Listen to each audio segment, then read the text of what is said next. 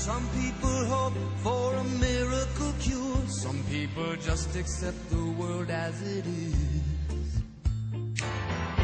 I'm not willing to lay down and die because I am an innocent man.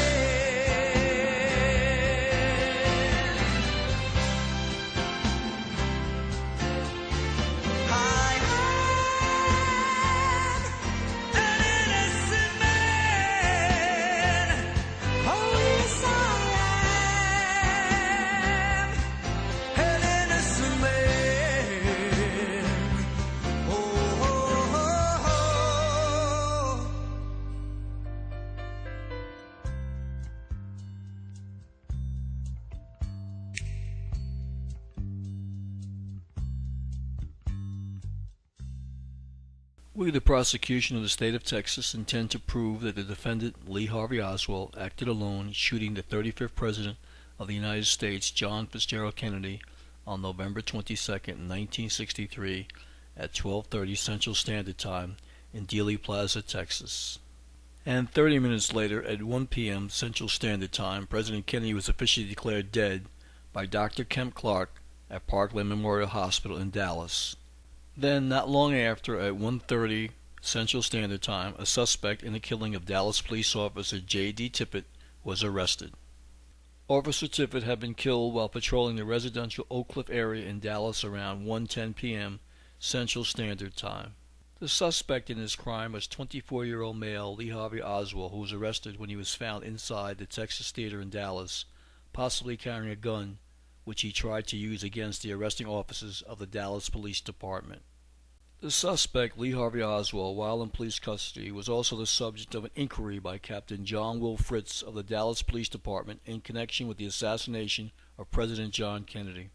The suspect, Lee Harvey Oswald, worked in a building along the route of the presidential motorcade in the immediate vicinity of the crime.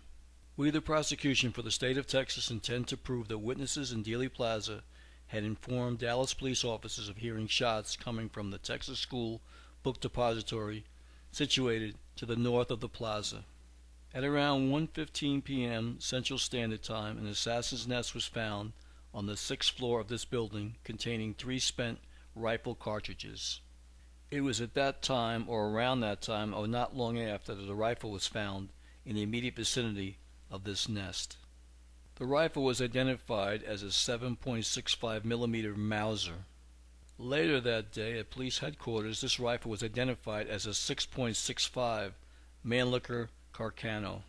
That night, FBI agents in Chicago helped trace the rifle, the 6.5 Mannlicher Carcano, to one A.J. Hiddell, P.O. Box 2955, Dallas, Texas. This post office box belonged to the suspect, Lee Harvey Oswald. The gun allegedly found on Oswald at the time of his arrest was also traced to this post office box.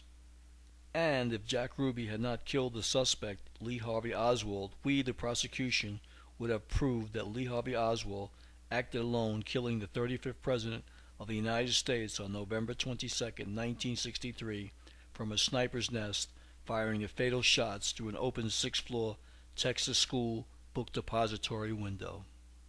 We, the defense for the accused defendant, Lee Harvey Oswald, intend to prove that Lee Harvey Oswald is an innocent man and he did not kill Officer Tippit or kill the 35th President of the United States, John Fitzgerald Kennedy. We also intend to prove that the defendant, Lee Harvey Oswald, did not have a motive to commit the crimes that he has been wrongly accused of in this case.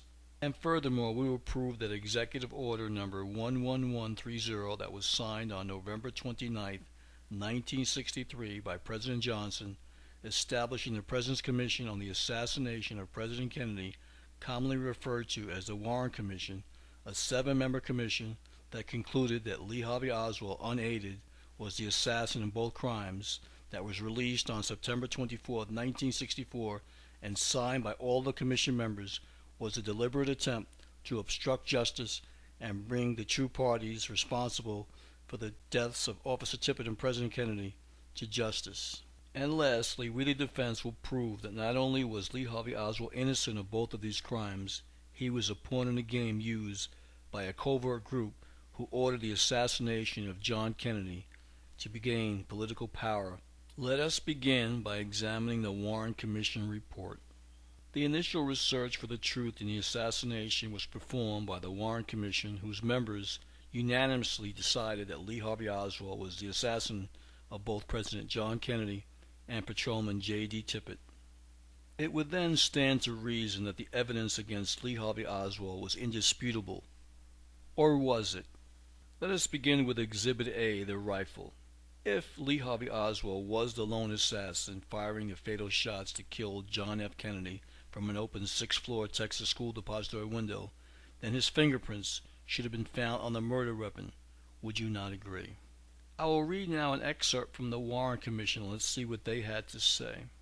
And here is what the Warren Commission had to say about the search for fingerprints on the rifle. A few minutes after the rifle was discovered on the sixth floor of the Texas School Depository building, it was examined by Lieutenant J.C. Day of the Identification Bureau of the Dallas Police Department.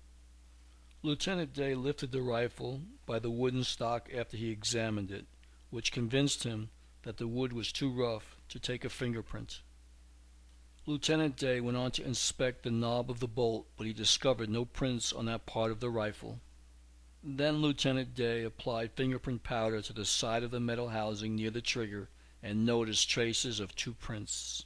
According to Lieutenant Day, the FBI ordered him not to make a comparison between the rifle print and Oswald's print. I now ask the question, why?